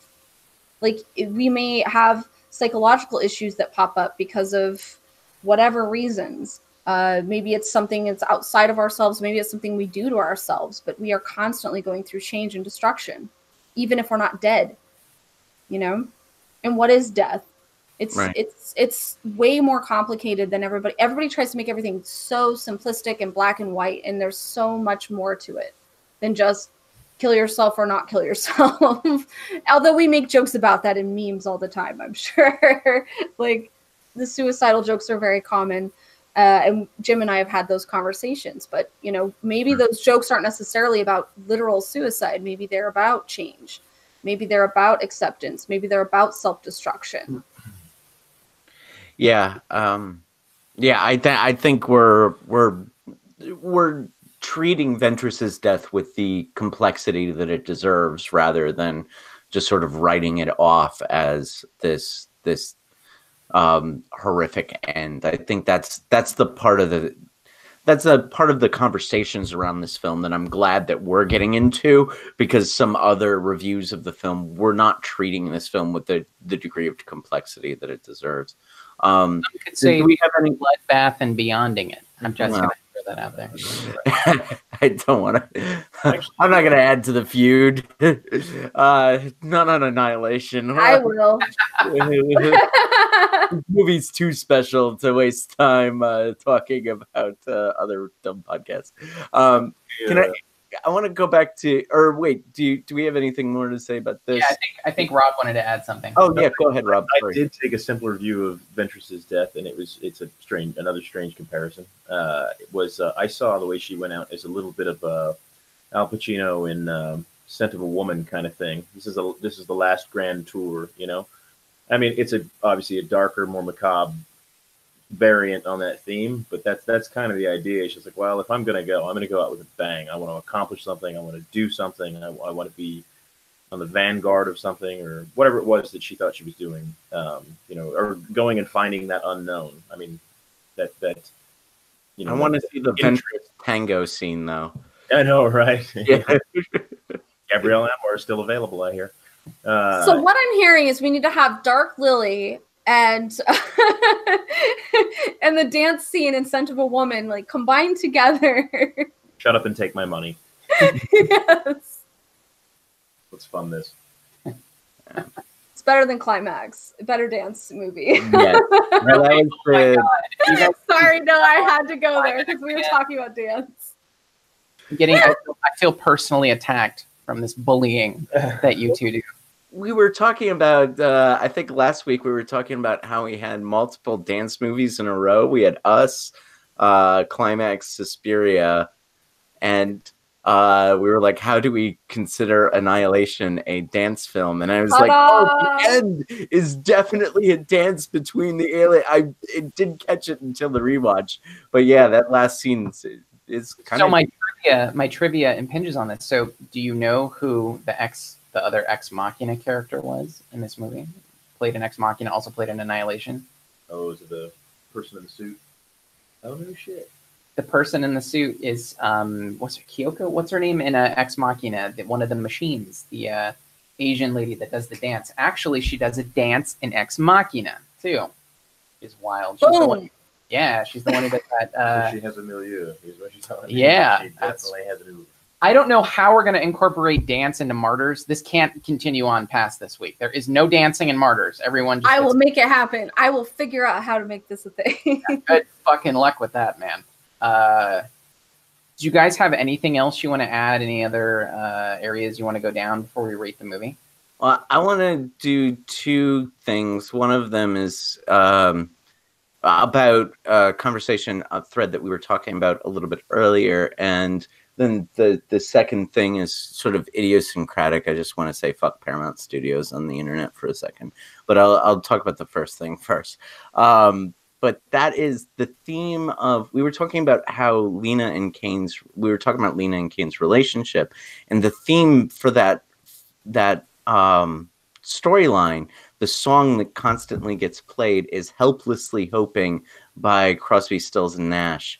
And I looked up the lyrics to that, and it perfectly fits with the themes of their relationship. You know, helplessly hoping her harlequin lovers nearby, awaiting a word, gasping at glimpses of gentle true spirit, he runs, wishing he could fly, only to trip on the sound of goodbye.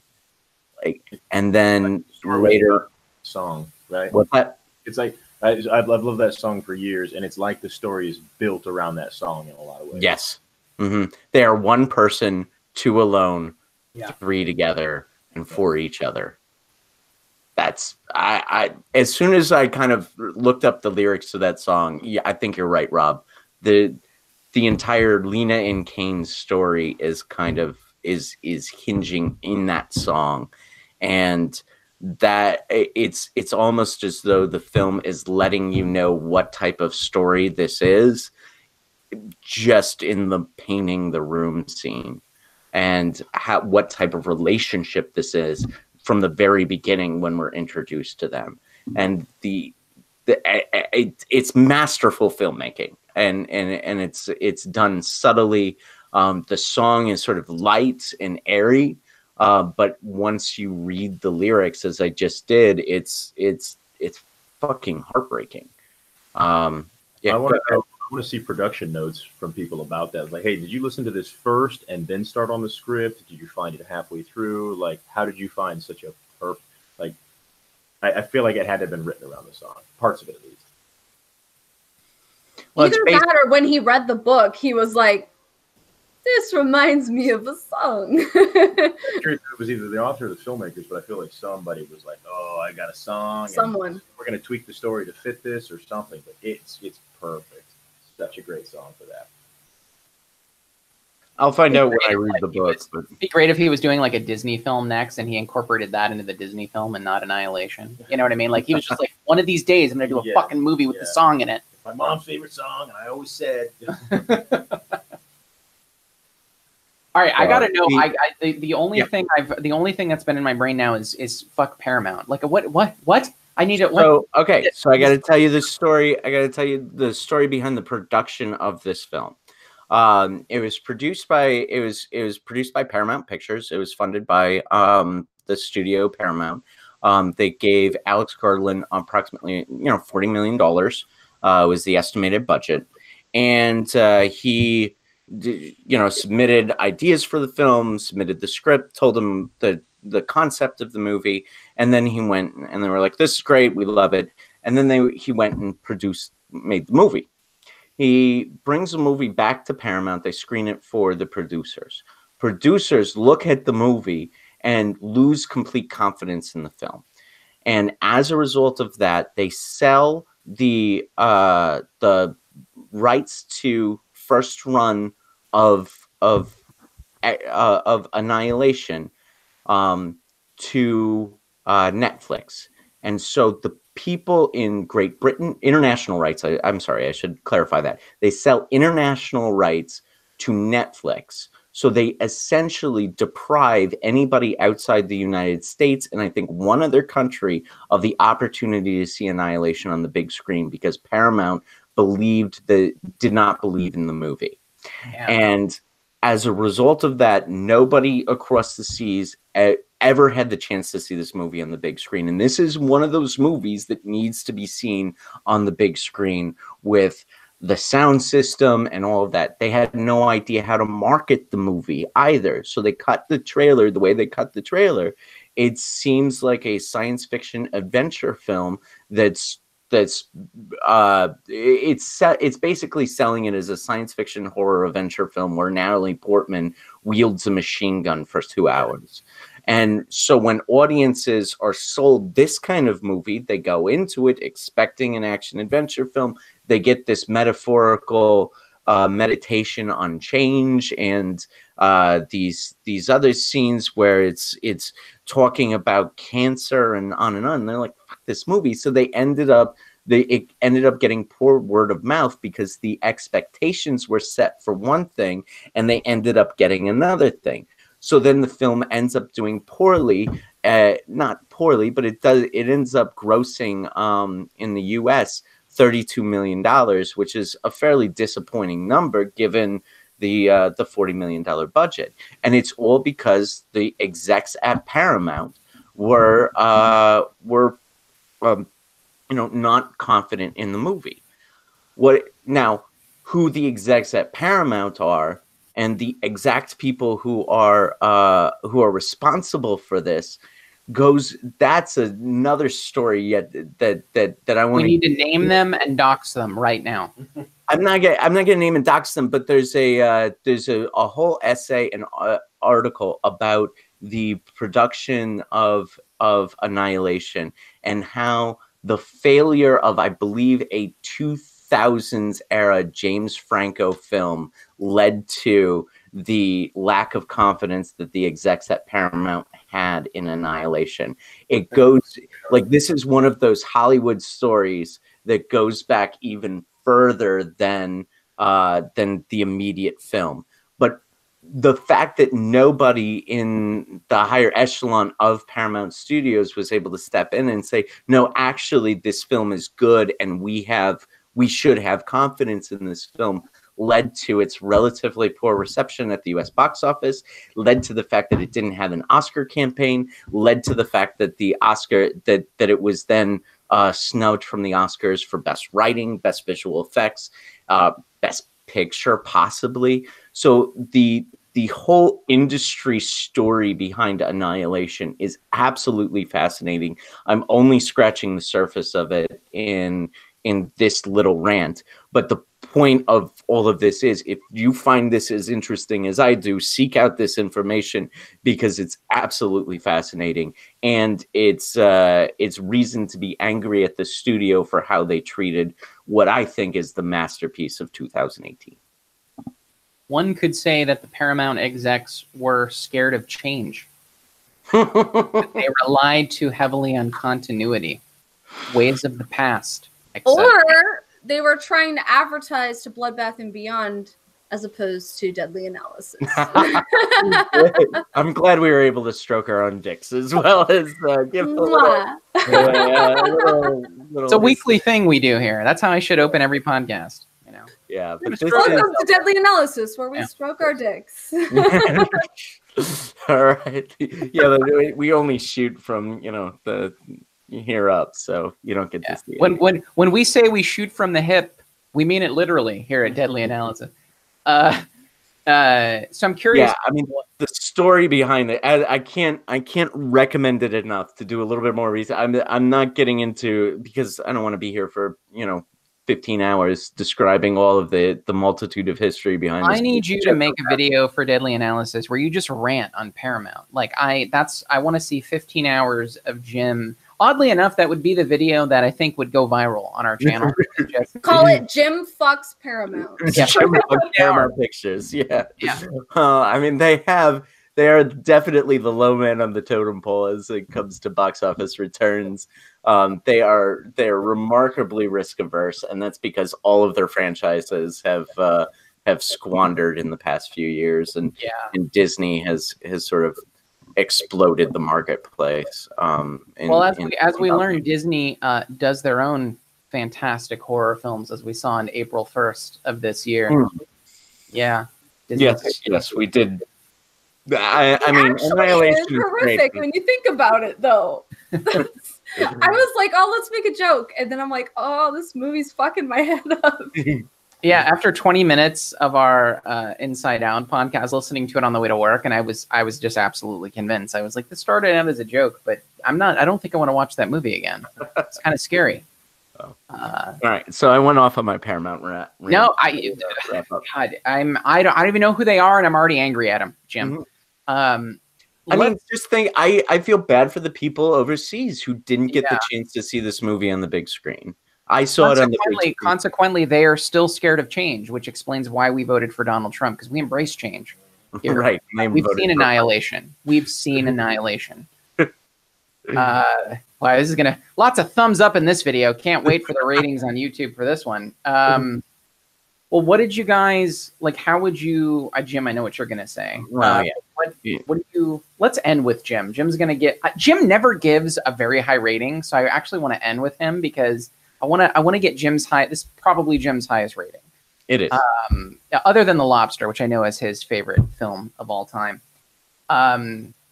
So, I mean, on a scale of 1 to 10, in terms of just overall, like we used to rate this in terms of fear and then sort of cinematic quality, but combining the two, I don't know, on a scale of 1 to 10, I would give Annihilation a solid 8. Which is pretty high for me. It's pretty high praise, actually, for me.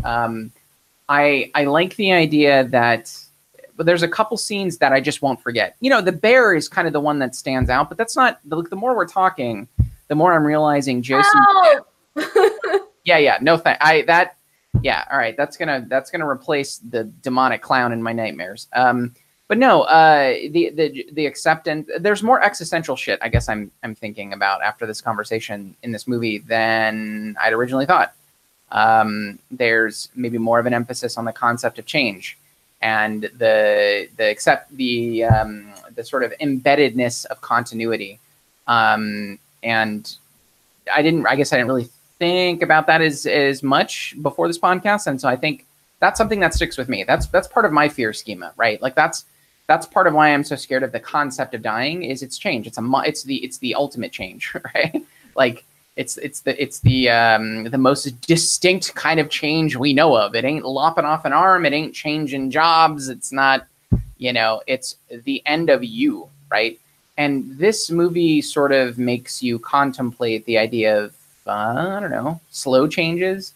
The idea of, 3 years ago it was this big, now it's this big. And you know what? 3 years from now it's going to be this big, and things are going to look different, and they're going to look the same, but they're going to look different at the same time.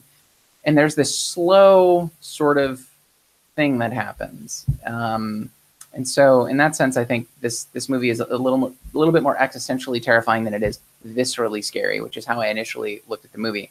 So I give this an 8 out of 10 overall. I'm going to put Rob on the spot and ask what you would rate this movie on a scale of 1 to 10. 8. I'd really like to give it another viewing. I digest it at the pace of a normal viewing, and then I don't know. Jim talk. I really want to go back. Get closer to the mic so we can hear you guys talk close to each other. Sorry. Get over here, buddy. Get over here. I'm going to go with an 8, and with some of the information you guys have put out, with some of the ideas you guys have suggested, I'd really like to give it another view and see what I think. But an 8 right now, my first impression was a really positive one. That was a great flick. What about you, Shara? What do you think? So we didn't get into the tech stuff that much in this film in our discussion because there's so much existential fucking dread. But there's a huge amount of that's important to me. The shimmer itself looks like, when you mix oil and water, and it has that weird discoloration. So it's almost like those two opposing things and the beauty that they create when they mix together. You have amazing sets with these weird plant life creatures like coming out, but also the music. We didn't talk about that too much, but fuck that music. Like, seriously, once the transformation happens, when we see what the actual alien is, and then that alien creature turns into this replicant of herself, this echo of who she is, and that music in there was so fucked. It reminded me of a Tool video. I felt like I was watching a Tool video, and I was like, oh shit, 9 Inch Nails, Tool, fucking, or like late 90s rock shit is fucking happening. And there's a horror element to those kinds of images and music. God damn, it fucked me up. And you know this, Noah. This is my fear. The pod people, but this is reality. This is literally what happens to us. We change. I'm a pod person. Like, if 10 years ago Shara saw this year's Shara, she'd fucking probably want to kill her too. Put a fucking bomb in her hand and be like, just fuck off. You are not allowed. I need to be my original self. And is it better to be our original self or our new self? Fucking who knows? And obviously the Kane part is probably the most fucked up part for me. All of his parts, when he first is revealed, when she's trying to paint over the walls and like disguise all of the bullshit and the hardships of her life and trying to hide her guilt, and then he pops up and it's like, oh, I thought you were dead. Oh, it's like, oh god, there's so much metaphors in here. It's this movie's fucked, and I will probably watch it many times after this, and reflect on many things and be like, god damn it, why didn't I notice this? I wish I would have said it on the show. That's a good sign. So yeah, this is a 9. This is a fantastic fucking film. Love this shit. God damn it. This is that's a high rating. But I always do high ratings, and Jim has noted this. I love movies, god damn it. Well, you have given a 5 to a film before, and Noah, you've given a 5 to a film before. Wait. What was Shayra's 5? Shayra's got a bunch of 5s. Cabinet of Dr. Caligari, Pontypool, Requiem for a Dream, Get Out. Pontypool. All right, Shayra. That's it. As soon as this is over. Darko, Antichrist. You've given 5s to Event Horizon, Cabinet of Dr. Caligari, It Follows, Seventh Seal. 5 out of 5. I feel like this is a 5 out of 5 situation that might have been misconstrued. Yeah, Event Horizon. Dr. Caligari is one of my favorites. So are you changing your rating to No. 5, Shayra, on Annihilation? Okay, all right. So you know what? Yes, I'm going to change Annihilation to a 5 based off you're of all changing these other Annihilation to a 5. Okay, good. No, good. I'm That was- just joking. I feel like there might have been a 5 because this is actually Noah's fault. Okay, Noah had adjusted. He went from 5 out of 5 was like how we were rating. We changed up the rating in a lot of ways. Gummy bears next week. Like we're gonna be like, how many gummy bears for this film? Yeah, it's gonna be right. Like honestly, Dr. Caligari was a huge push for me. I love that film, so I don't think I would give it a 5 out of 10. Yeah, same thing for Event Horizon. Oh no, we're gonna have to go back and rescore some of these because Event Horizon was 5 out of 5. That was back when everything was 5. Yeah, we might need to adjust this, Jim. I've taken all the 10 ratings and divided it by 2, but whatever. It's fine. 4.5. I'm satisfied with 4.5. I'm going to send you the algorithm for the gummy bear rating this week. Please be on standby. You need to. We're getting in the weeds here, folks. Wait. Jim has a whole thing he's going to go down. He's got to light a cigarette, and then we're gonna hear some Jim. Hang on, we need background music for Jim's rating. Hang on, I got it here. Okay, go on, Jim. You'll get us demonetized with the background music. Yes. So yeah, I mean, I've actually never. I've got the spreadsheet right in front of me. I've given some 4.5s to Cabinet of Dr. Caligari, Bug, Requiem for a Dream, Get Out. I've never given a 5-star rating until now. Oh shit! 5 stars for Annihilation. Absolutely, there's no question about it for me. This is by easily my favorite film of last year, and it's up there among my favorite films of the decade so far. It is a phenomenal film. For all the reasons that we talked about, but I do want to sort of get into, I don't necessarily talk about personal interpretations of movies on the internet or on publicly. It's very rare that I will discuss any sort of my personal life as it relates to my criticisms of films. But I'm going to do that. I'm going to kind of dip my toes into it a little bit, especially since we do it often on this podcast.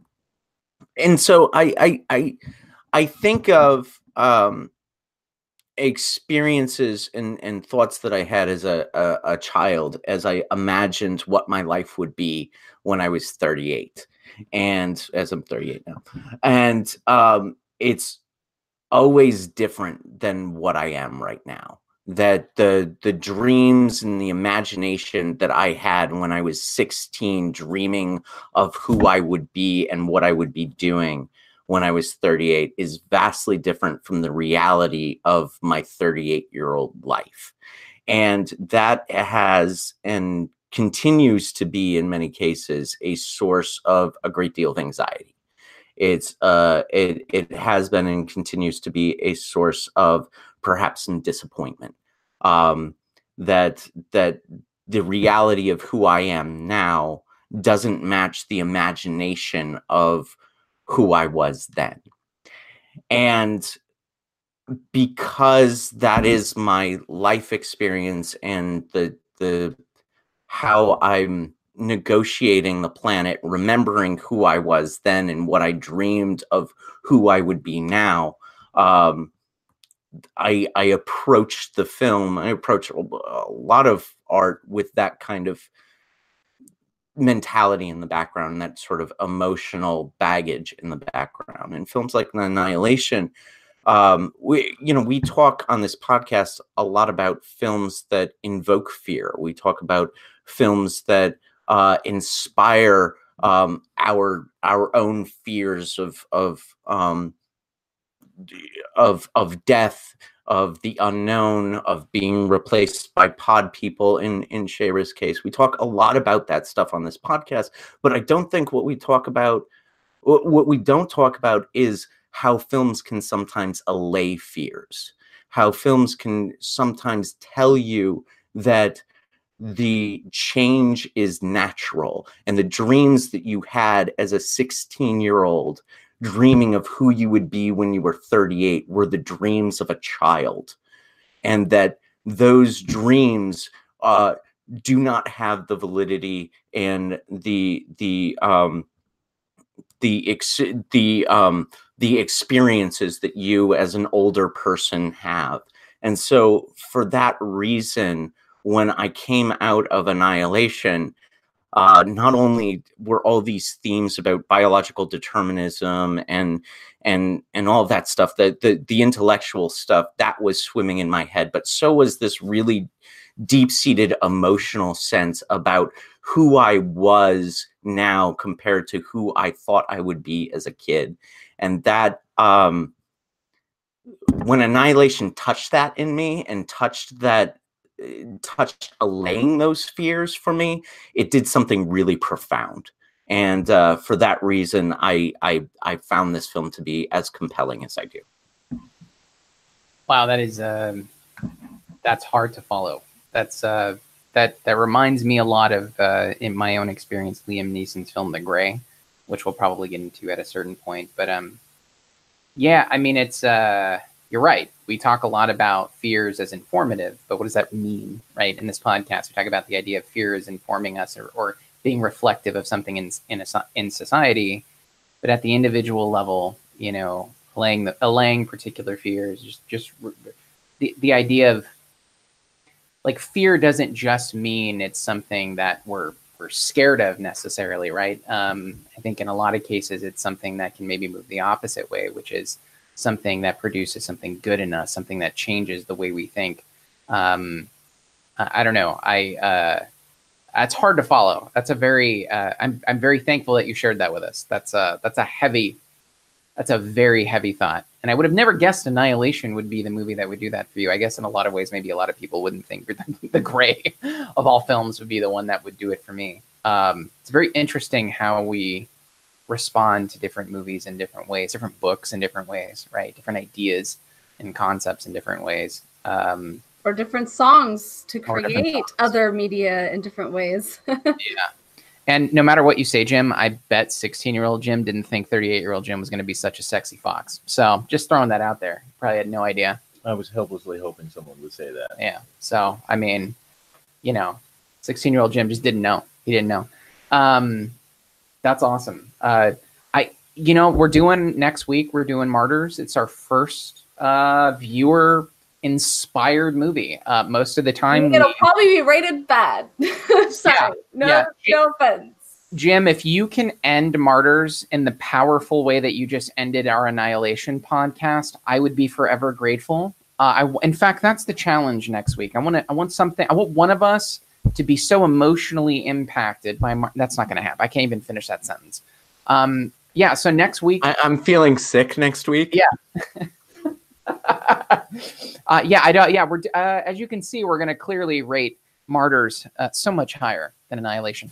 Next week at 6 p.m. We started a little late today. I apologize. 6 p.m. next week on Sunday evening, we are doing Martyrs. Luna in the chat, I just want to throw this out to you.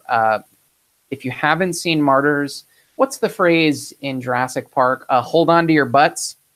Plural. It's plural with Martyrs. Hold on to your butts. Even if you only have one butt, hold on to as much of it as possible watching Martyrs, because damn, it's extremely violent and visceral, and there's a feminist bend to it, but I don't think it's a good feminist bend to it. So let's. So what you're telling me is that Luna and I should watch it together, because I haven't seen it yet either, Luna.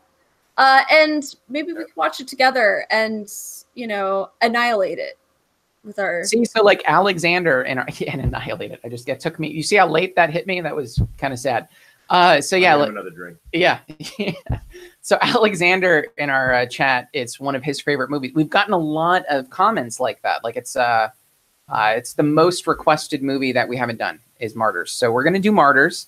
I'm gonna give it another shot. I've seen Martyrs once. We're doing the director's cut, which is different, a little different than the non-director's cut, the theatrical, I think. So we'll be doing that next Sunday, 6 p.m. Yeah, if you have anything you want to add to this, throw down a comment. We always love seeing what people think of the films that we do. Check us out on Facebook, Instagram, and Twitter. We're always active on social media, causing a havoc. If you have any recommendations, shoot us a message. Let us know. We're doing Martyrs, and then I think we'll do a round of other films. We're going to start doing, I think, Raw, Jacob's Ladder. We're going to hit a cannibal and a cannibal and human flesh eating area of the podcast that we've never done before. We haven't done many. I don't think you're into Raw though. I don't see any indication behind you that you're into Raw. I'm not into Raw at all. Nope. None at all. None at all. Yeah. Bad news for my evening. Yeah. No, that's actually not Raw. I took that of a woman that I saw in Paris. You know what? It's a long story. Yeah. So we're going to be doing a lot of cannibalism, which I think would be interesting. One of the things that I wanted to do in this podcast, we really haven't had a lot of time for, is going over concepts week to week. Like, what is it about home invasion movies or monster movies or cannibal movies? Like, just looking thematically, taking a step back and going over these. Like, we've done dance movies I feel like we just need to end on Black Swan, but no, we're going to end on the dance in Annihilation. And we'll see. She was in Black Swan. It kind of counts. You know what? Yeah, there you go. Natalie Portman was in Black Swan too. In fact, you know what? We'll just say Annihilation was a sequel. Like, after she became a dancer, she was like, I want to do this. She decided to join the military, then become a biology professor. It all works. Don't worry. She did everything, and you have done nothing with your life. So yeah, on that note, check us out next week. We'll see you guys a week from tonight, where we'll be going over Martyrs. See you guys next week.